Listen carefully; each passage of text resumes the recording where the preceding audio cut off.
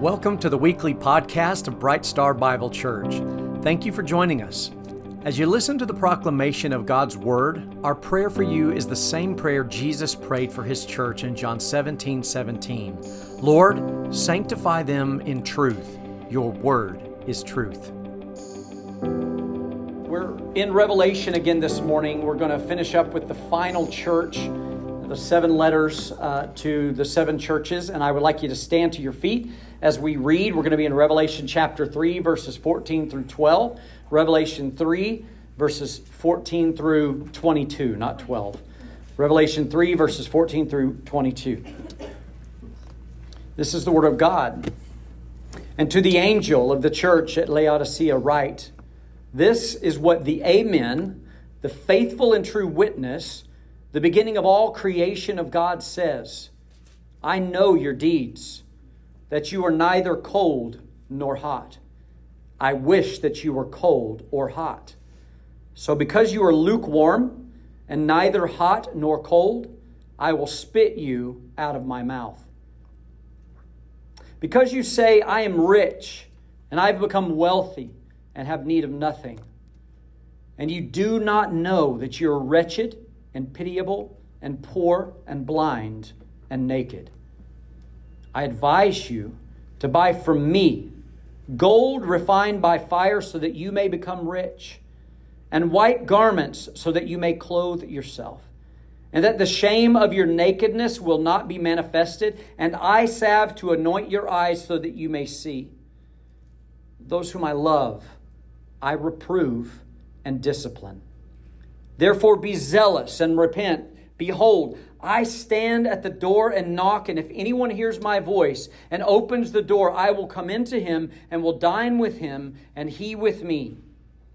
He who overcomes, I will grant to him to sit down with me on my throne, as I also overcame and sat down with my Father on his throne. He who has an ear, let him hear what the Spirit says to the churches. This is the word of God. Let's pray. Father, truly open our eyes today to your word and the truth that is found within the pages of Scripture, Lord. Give us the courage, Lord, then to align our lives with that truth, submit fully to you. May we be renewed and restored. May we draw closer to you today. In Jesus' name we pray, amen. You may be seated. It's fascinating to me that as a modern day church, we can look back at the book of Revelation and specifically these letters to these 7 churches and read the instructions that Christ himself has for these churches. Just think about that for a moment. Written by Jesus Christ our Lord himself. He tells them and us what he approves of, what he disapproves of. We ourselves can read these pages, read the Scripture, and we can take stock of our own church, of our own hearts, a sort of spiritual inventory. And based on these words, we can have a pretty solid idea of whether or not we or our local church live up to his standards, the standards that Christ himself has for the church. And here we come to, again, the 7th and final letter that Christ writes to these 7 churches. And this one is to the church of Laodicea.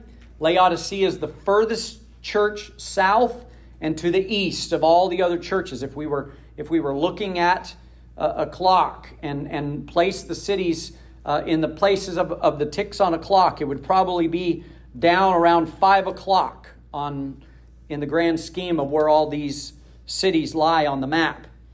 And of the 7 churches, this church is found to be the worst of all of them. Now, many scholars believe that there's this universal picture of these 7 churches, and that each of these churches, in some form or fashion, actually represents the church, the universal church, God's church, over the period of time, from the time that Christ ascended all the way till the very end in the last church. And they believe that this church, Laodicea, represents that last church age, and that we are in that last period of time before Christ himself returns.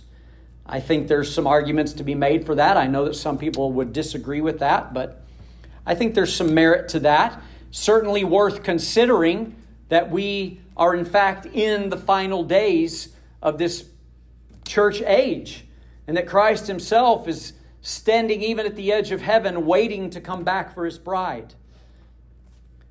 Now, Laodicea has a storied history, and much of which we're going to uncover in this study as we go through these verses. But their lifestyle is also kind of woven within this passage itself to a pretty incredible degree. The meaning and the point Jesus is getting across to them as we read through this is unmistakable. The rebuke from Christ himself is harsh. They're hard words. If we were standing in the room with Jesus and he said the same thing to us, it would break us to pieces. It would tear us apart. So this word that he writes to this church, it's very serious, and it's one that we should all take note of. And Jesus begins this letter, just like he does many of the others, by introducing himself as the author. They didn't sign the letter at the end like we do. Sincerely, Michael. They started out by saying, hey, this is Michael. So you know immediately who is addressing you. Well, he begins this letter so that they can make no mistake about who, in fact, is addressing them. This is from Christ himself.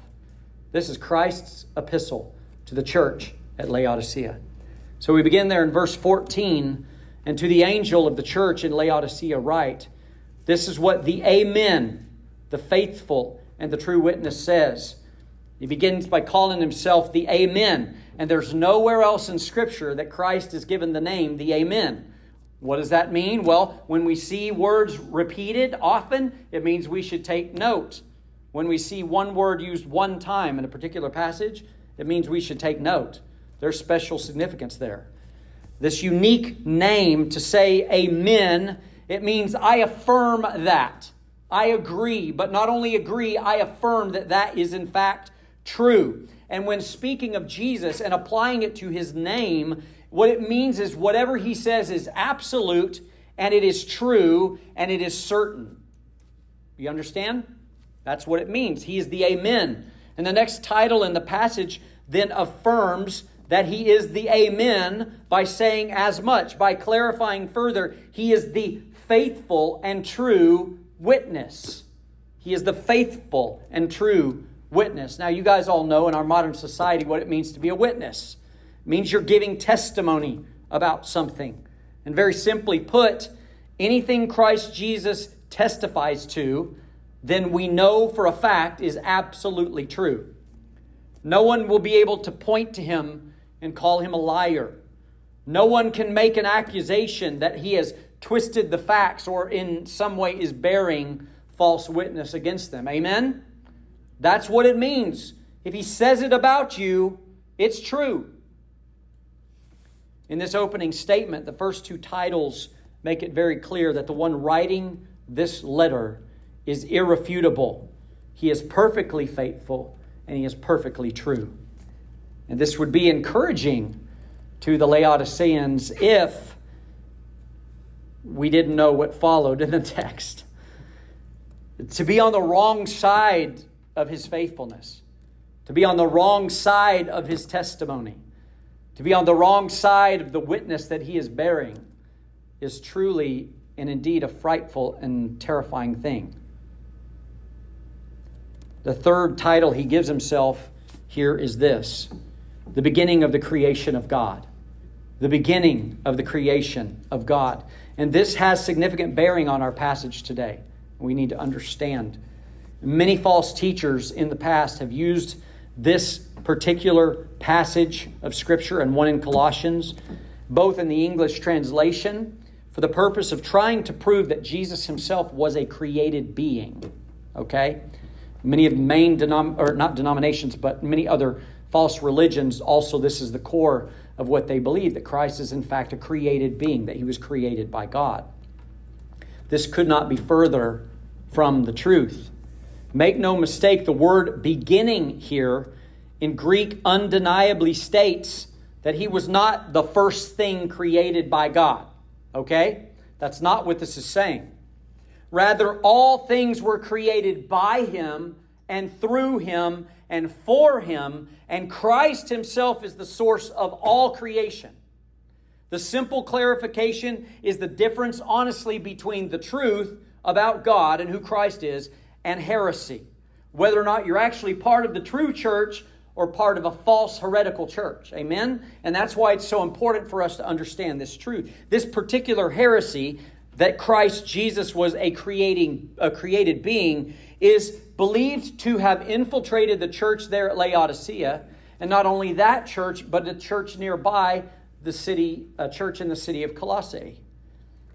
And the church of Colossae, for instance, when we turn to the book of Colossians, and I'm going to ask you to do that, Colossians 1, just flip over there real quick. But we find even further evidence that this is likely true, that whatever plagued Laodicea was also what was plaguing the church in Colossae. So in Colossians chapter 1, verses 15 through 17, Colossians 1, 15 through 17, there's this passage that we see here that sort of echoes or parallels what we just read in the book of Revelation. Speaking of Jesus, again, here's what it says. He is the image of the invisible God. That word image is icon, the exact representation. The firstborn of all creation. For in Him all things were created. Now ask yourself as we read this, if this is not clear. Clear as a bell. For in Him all things were created, both in the heavens and on earth, visible and invisible, whether thrones or dominions, or rulers or authorities, all things, everybody say all things. All things have been created through Him and for Him, and He is before all things. He precedes all things, and in Him all things hold together. Amen. And that word firstborn, as I've taught on a few occasions, does not mean He was the first one born chronologically in a linear timeline.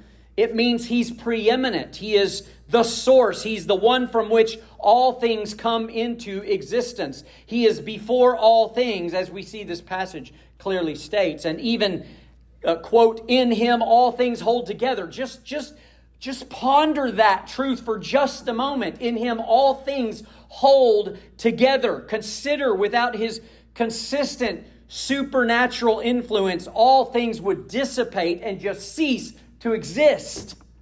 That is who Jesus Christ is. So this heresy concerning this essential truth of Christ's nature, it was being challenged in the church at Colossae, and it was being challenged in this church at Laodicea. Now listen, this church in Laodicea illustrates that if you get the person of Jesus Christ wrong, then you get the gospel wrong. All of it. You miss that one thing, everything that flows from that is wrong. I heard someone recently say, guys, gals, I don't know, maybe all of you, I've never been a woman, so but I can assume that when you start buttoning your shirt, I know this has happened to me many times, if you get the top button wrong, every button down the shirt is wrong. And that's the case with this truth. You get this wrong, everything below that you believe is off. It's wrong.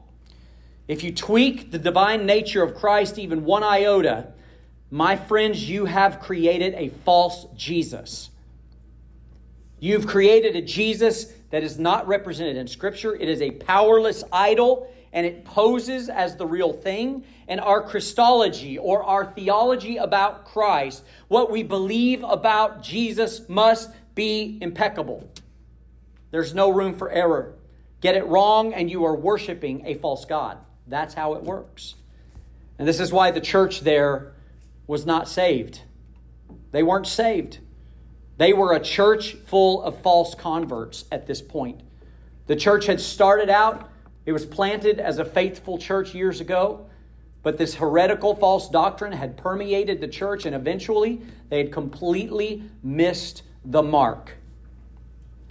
This church had bought into this deadly heresy, and the people filling the pews were dead and they were unregenerate. Let me point out one more point of evidence that was plaguing Colossae, was also plaguing Laodicea. If you were to turn to the end of Colossians chapter 4 and verse 16. At the close of this letter, it's stated, again, that's Colossians 4:16. He says, and when this letter is read among you, so he's quoting, read this letter among the church, have it also read in the church of the Laodiceans. And you, for your part, read my letter that is coming from Laodicea.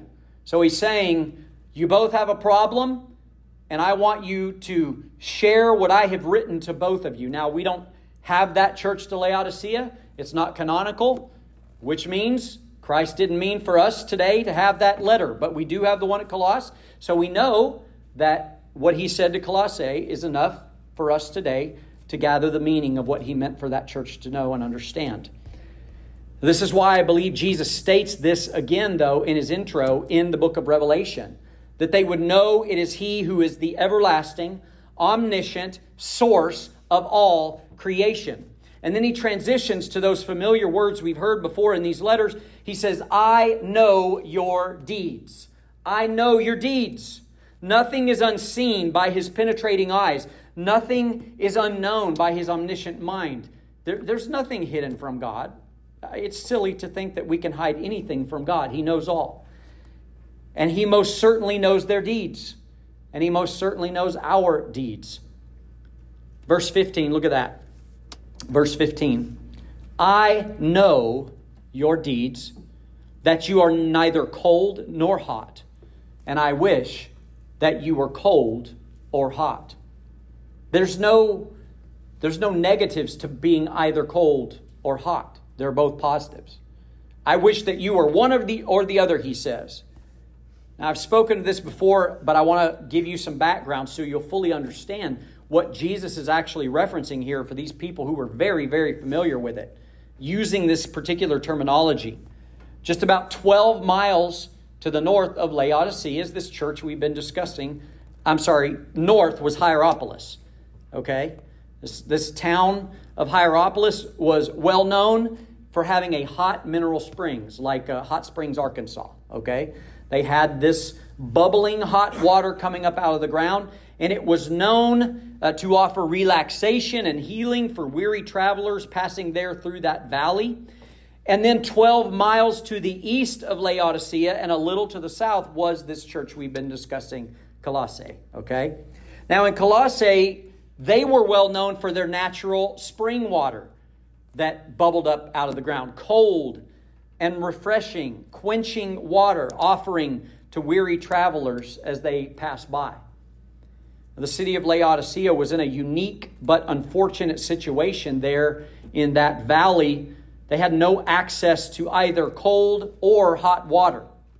And so their only opportunity to get water to that city was to build an aqueduct. Now, when we were in Israel, we saw some of these aqueducts. There's one that goes from Jericho all the way to like Jerusalem. It's incredible. It's made of stone. It's like this irrigation ditch, and it's been there forever since Jesus walked that path. We looked right where Jesus would have walked on the road to Jericho. And you hear the stories about the Good Samaritan, the same road that the Good Samaritan would have walked on. They traveled it 3 times a year. Very, very well-traveled road, and that aqueduct went that way. But here's the difference about the aqueduct here. This was brought in from Hierapolis, the hot springs. It was mineral water.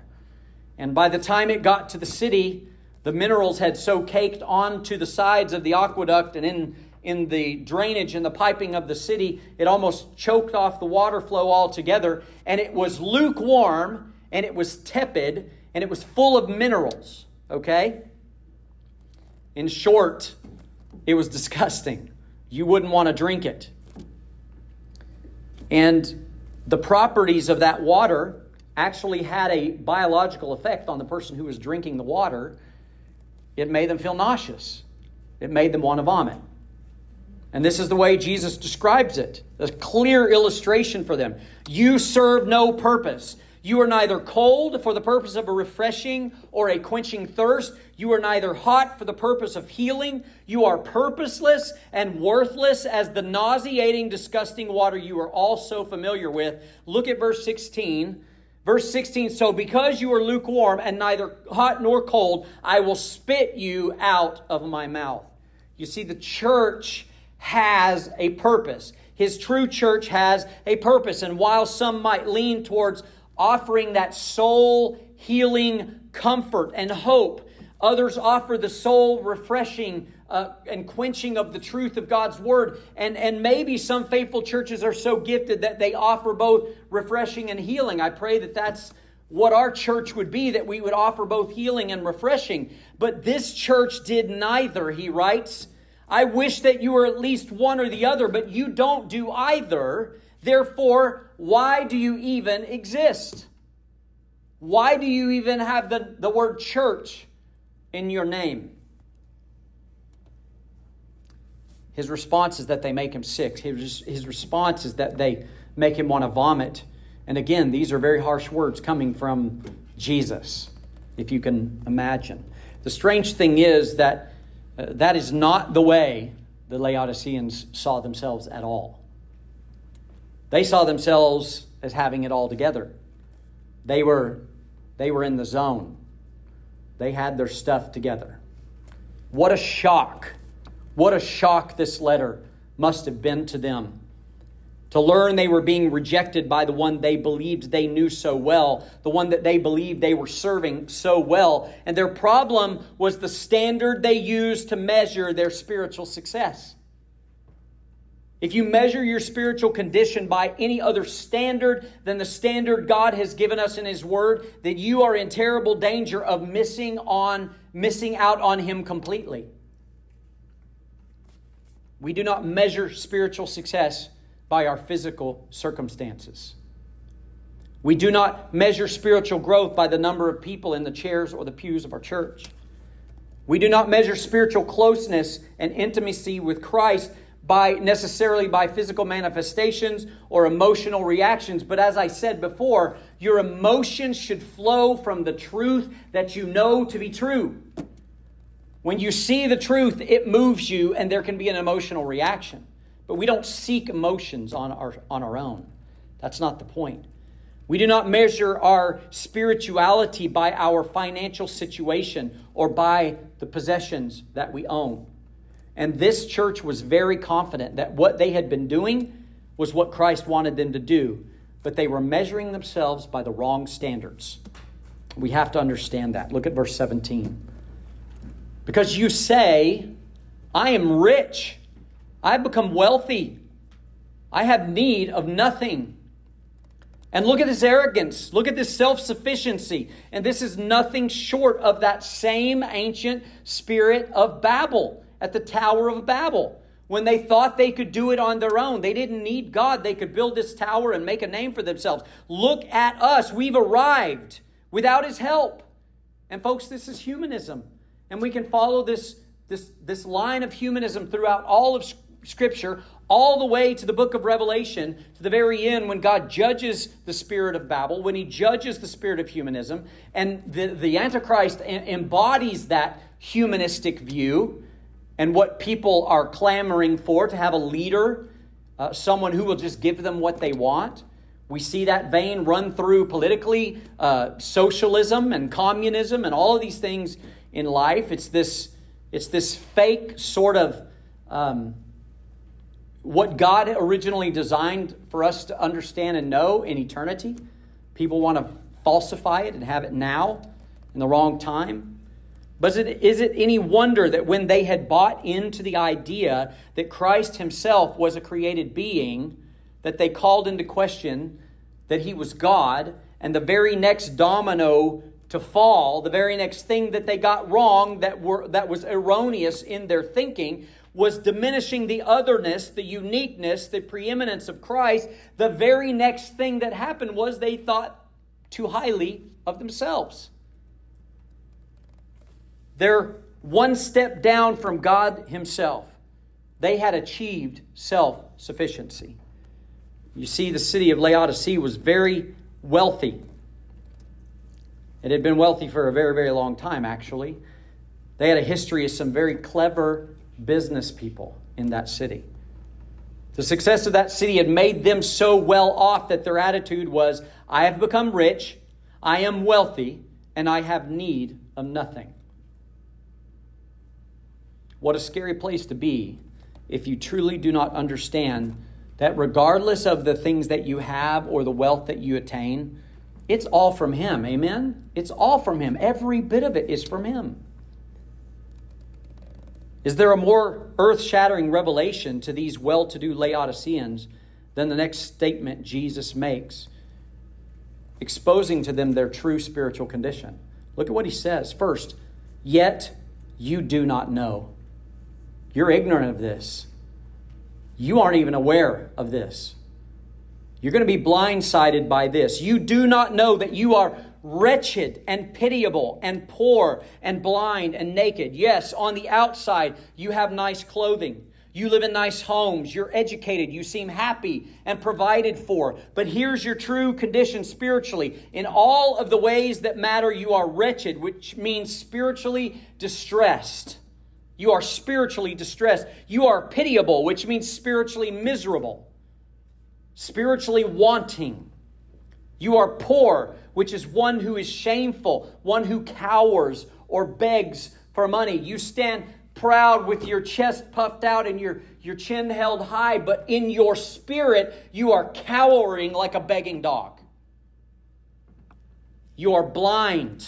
You think you see the truth, but in a devastating reality, you do not see it all. You are completely blind to the truth. You're missing the whole point. He also says you are naked. And nakedness was perhaps one of the most shameful things that could be attributed to you outside, of course, what God has given in the confines of marriage and the marital bed. Right? That's where it belongs and the only place it belongs. But when it speaks of nakedness in Scripture, it's talking about paganism. It's talking about all kinds of sexual deviancy. When it speaks, it's talking about paganism and being disconnected from God altogether, like the Egyptians were. That God called them out from among the Egyptians and set them free and gave them a new way to live. So it connected them to being lost without God, which is in fact exactly what Jesus was saying to them here. You say to me, Lord, Lord, look at what we have. Look at our wealth. And I say to you that you indeed have nothing. I don't even know you. I don't even know you. Therefore, you have no purpose. I reject you. I will spit you out of my mouth. Remember we talked about when Jesus said, eat my flesh and drink my blood? What He's saying is that you must ingest me. Because if you accept something fully, this goes for all humans, you eat it. And this is an illustration. If I put something in front of you and you believe it's safe and you believe it's good to eat, you eat it.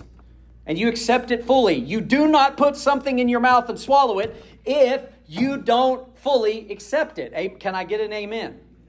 You don't eat things you don't like. That's what he's saying here. This is the opposite. I'm spitting you out of my mouth. I'm rejecting you wholly and completely. You're gone. You're done. But He's a merciful God. And there's always still time to repent. Amen? There's still time for them to see. There's still hope for them yet. And He gives them some advice.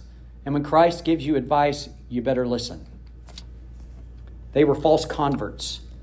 And everything He pointed to in regard to their salvation was a facade. So He advises them to get the real thing. He points out 3 things that they need. And incidentally, each also point to true conversion. Genuine salvation in the eyes of our Lord. Look at verse 18. I advise you. Man, wouldn't it be amazing if the Lord wrote us a letter and He said, I advise you? How many of you would pay attention? I advise you to buy from me. From me. Gold refined by fire so that you might become rich. So that you might actually become wealthy. You see, the city had attained their wealth, as I said, because of some very innovative people. So they had gold. They had a lot of gold. They just didn't have the right kind of gold. They had the wrong kind of gold. They didn't have the saving kind of gold. They did not have the purifying gold, which represents the power of Christ's sanctifying work in us. That He changes and transforms us. It's a purification process. He's saying, forget your fool's gold. You want gold that has actual eternal value. It won't come from your business deals. It only comes from me. Amen? One of the ways they accumulated such wealth was that they raised a breed of sheep there in Laodicea, a special breed of sheep. They were unique in the whole region. Their wool was thick. It was very shiny, and it was pitch black. Black wool. So you can imagine having garments made with this high-grade black wool, and how proud it must have made the Laodiceans to wear their duds that hardly anybody else had, and to sell these clothes and these garments all over the region, and it just poured money into the city. It was all the rage. They had a monopoly on the market, and this black wool was big business. But what do you think of when you think of a black sheep? What does it mean in our culture? The black sheep, right? The black sheep of the family. So the next bit of advice that Jesus gives them is this: buy from me white garments, that you may clothe yourself, and that the shame of your nakedness will not be manifested. He equated their black garments to actual nakedness. It might as well have been the same. In the eyes of the Lord, these garments are not true spiritual clothing. They are purposeless.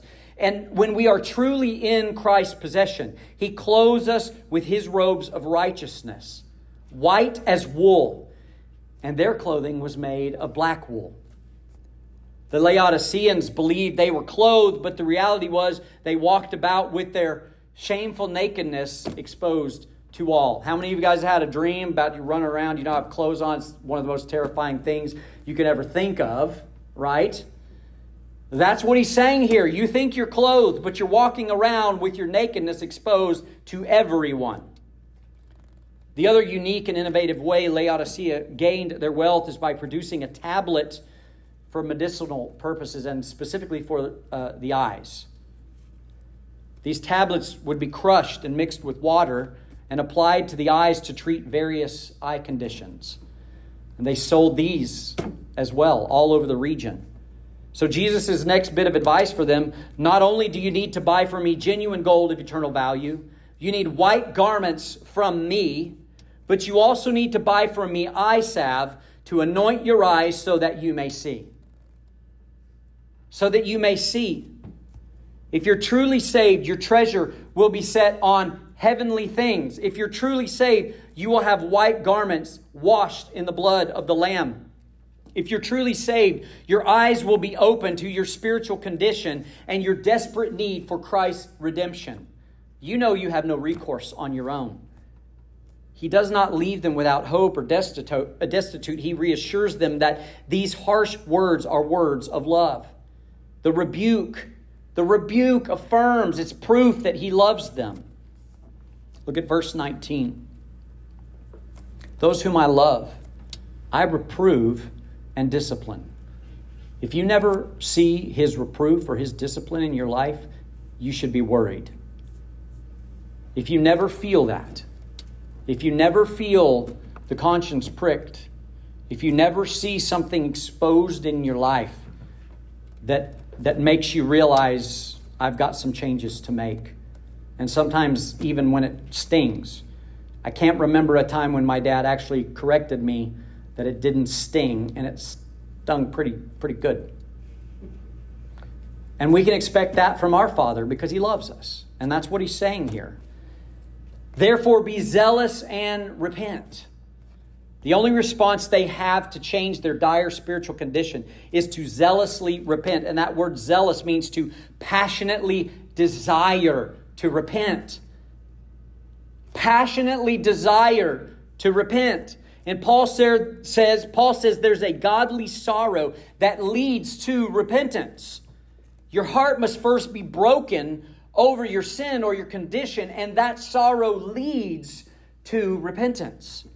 And this is exactly what Jesus is pointing to here. It is their only hope. And the next statement makes it clear that Christ saw Himself on the outside of that local congregation. If there be any doubt at all, the next verse makes it crystal clear.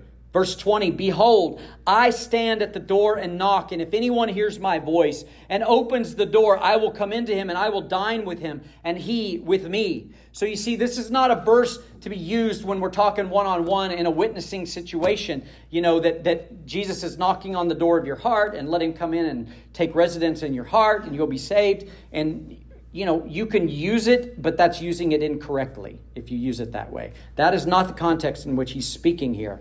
All of my life, this is how I've heard it, used it, depicted. There have been many, many times I've used it in that regard. Doesn't mean you're a heathen. It just means, you know, we're trying to refine the way we read God's word and understand God's word. The scenario here is much more precarious because these folks are in a church, okay? These folks believe they're saved inside that church. But where is Jesus in this scenario? He's outside and he's knocking on the door and he wants to come in.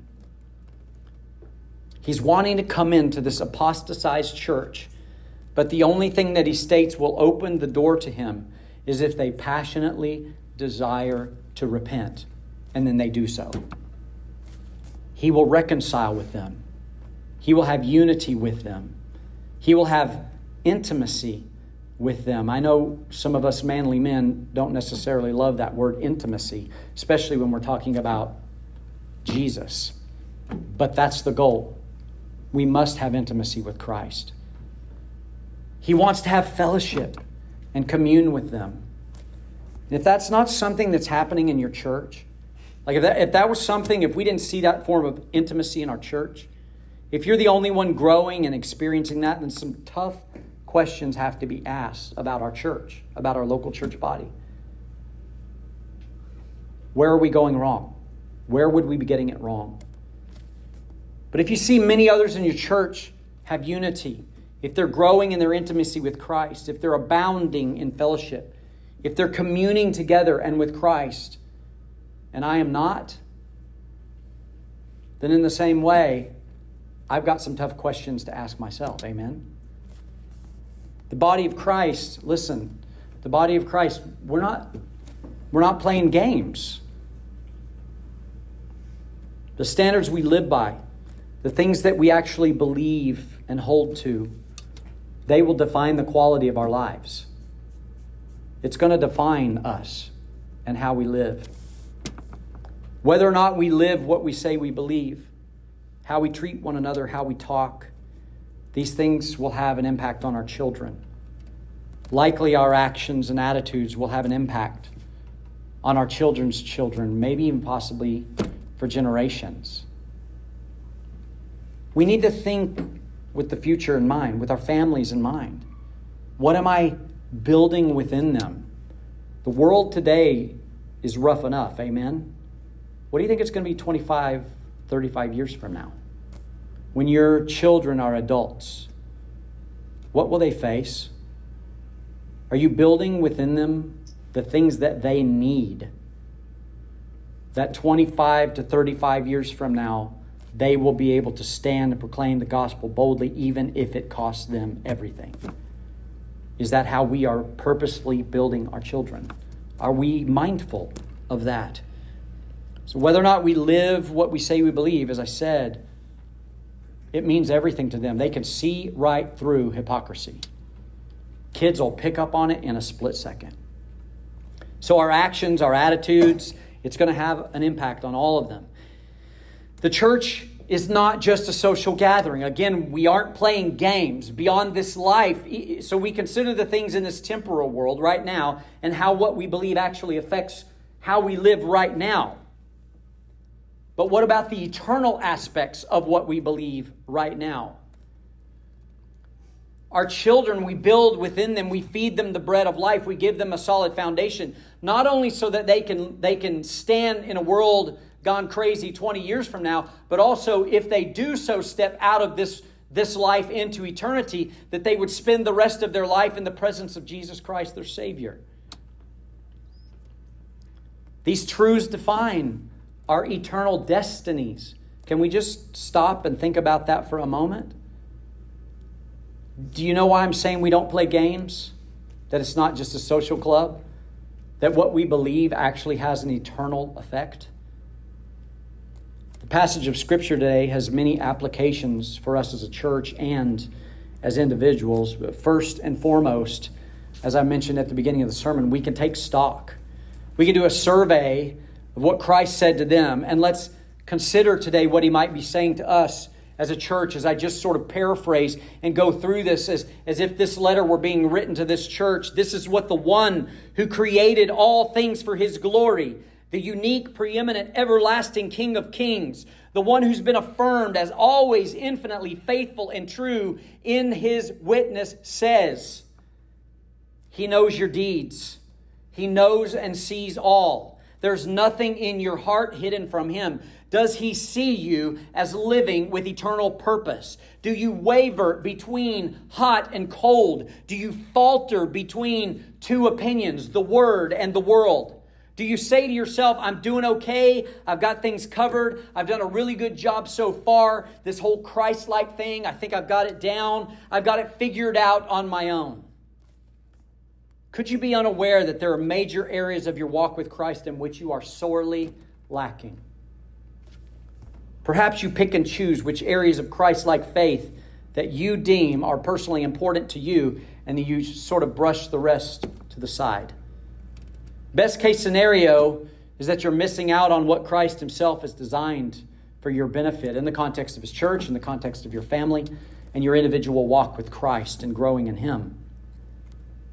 To grow you, to stretch you.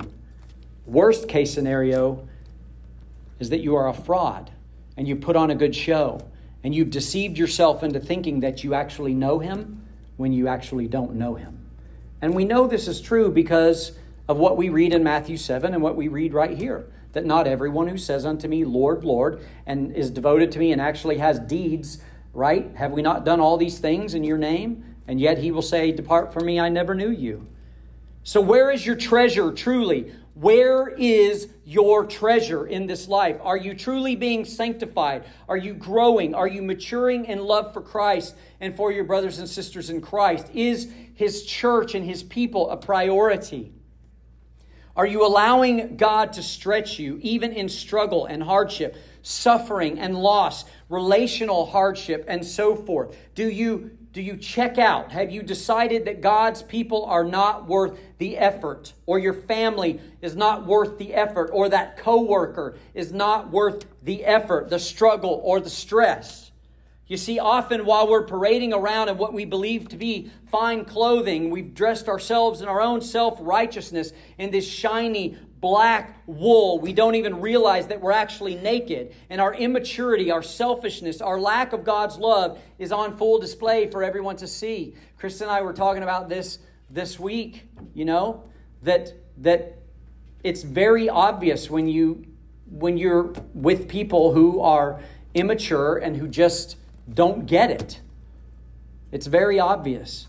And folks, even now in this moment, pray. And look, I'm not pointing fingers at anybody in this room. I'm pointing fingers at myself. That's the spirit of this message. This is anybody and everybody in this room. Look inward. Look inward. Ask these hard questions. Pray that even now this would be the day that our loving Father would place His eye salve within our eyes, and that each of us might truly see Him for who He truly is, but also that we might see ourselves for who we truly are. That each of us, before we take part in communion, would take a serious look at our hearts before our holy God and repent of any filthiness there. That we would love and embrace His rebuke. Listen to me. That we would love and embrace His rebuke and His correction. That's tough. But that should be the stature and the attitude of our heart. Because in itself, He's saying to us, that is the evidence that He truly loves us. That if He's rebuking us and correcting us, His desire is to have fellowship and unity and intimacy with those who are His. His desire is to purify you until you reflect His holiness perfectly. And that won't happen until we step into His perfect presence. But that's still the direction we're supposed to be heading. He stands at the door and knocks. Will each of us passionately desire to repent, not only to the Lord, but to our brothers and sisters in Christ, that we may have offended, right? We go to them, we repent, and we ask for forgiveness because we're supposed to have unity. We're supposed to love one another and have the tie that binds. Christ is the tie that binds. That's what it's supposed to be like. Is someone hurt you or offended you? Have you hurt or offended someone else? In a few minutes, I'm going to set some time aside that you can go to someone maybe in the room, or perhaps later on today you can call them or go to them and confess this before them and get yourself right with them and before God. Let's look at the very end of our passage today, verse 21. He who overcomes, I will grant to him to sit down with me on my throne, as I also overcame and sat down with my Father on his throne. You see, the one who overcomes is the true believer. The overcomer is the one who perseveres. The overcomer is God's chosen, Christ's true sheep. The one who overcomes is the recipient of the Father beginning a good work in them, and then he promises that he will be faithful to complete that within them. Amen? You may ask, how do I know if I'm an overcomer? Well, Scripture is pretty clear on this. God's Word tells us that if you submit to Him, if you're growing in Him, if you're continuing in your process of sanctification, and then ultimately if you finish the race, you receive the crown of righteousness, you're an overcomer. Do you keep on keeping on? Are you remaining in the faith? That's how we know if we're an overcomer. Let me close by saying this, as I quote the final line in this letter and several of the others. What Christ writes, listen to me now, what Christ writes and what the Word says, they are both synonymous with what the Spirit of God is saying. They're synonymous with what the Spirit of God is saying. And we would do well to understand that principle that's sitting right here in front of us in black and white.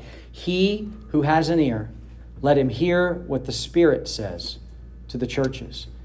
Now, why do I say that? Because we know Christ is writing this letter. Christ himself is writing this letter. It's recorded here in his word. We can open the book. We can read it right there. We can read what it says. And yet Jesus says here, it is still, quote, what the Spirit says to the churches. The Holy Spirit is speaking through the Word of God. He who has an ear means those who would humble themselves, who would submit to this truth, who would bow to Him as true Lord. Those who would place the authority of the truth of Scripture over their own thoughts or opinions. He who has an ear, please hear this morning. He begs of us, if you have an ear, do not harden your hearts, but hear what the Spirit is begging you to hear. Do not let another moment pass right now, right here. I'm going to take this moment. I want you to gather with your family, with your friends who are here this morning. Okay?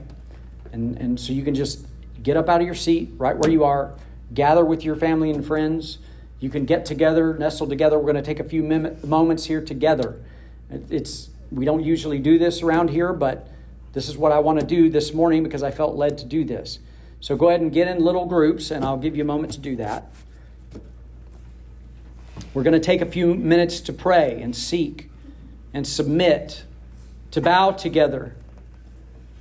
Do you know of areas in your life that you need to surrender to the Lord? Is there unconfessed sin in your life that this morning you really need to confess? If you don't have family, get together with your church family. Amen? That's okay. Don't be alone. Just get together with someone. Take whatever position right now you need to. If you need to get on your knees, get on your knees. If you need to get on your face, get on your face. Look, I mean it. This morning, let's really look at ourselves, all of us. Is there unconfessed sin in your life that you need to confess? As I said many, many times, turn the lights on. Don't let it go one moment longer before the Lord. Are you harboring jealousy, offense, unforgiveness for a brother or sister in Christ? This is the time to passionately desire to repent in this moment, right now. Go before God, uncomfortable or not. Do you know Him intimately? Are you truly seeking to know Him more intimately? Do you want to know His Word more deeply? Do you want the truth to drive everything that you do and say? Tell Him now. Humble yourself in the eyes of the Lord. Tear your flesh down. Expose the things in your life that must be exposed. And His promise is that He will build you back up in the power of His Spirit. Much has been said these last few weeks about revival. But true revival always begins with recognizing first His infinite holiness, who God is, and His divine attributes. And also recognizing our lack of holiness and how far short we each fall. And then it leads to repentance, and that's where revival always begins. So the question this morning is, will you have the courage? Will you have the courage to admit that this morning, to lay it all down before Him? Thanks again for joining us. If you'd like to visit us in person, we meet at 10:15 every Sunday morning at the Glenpool Conference Center. You are always welcome.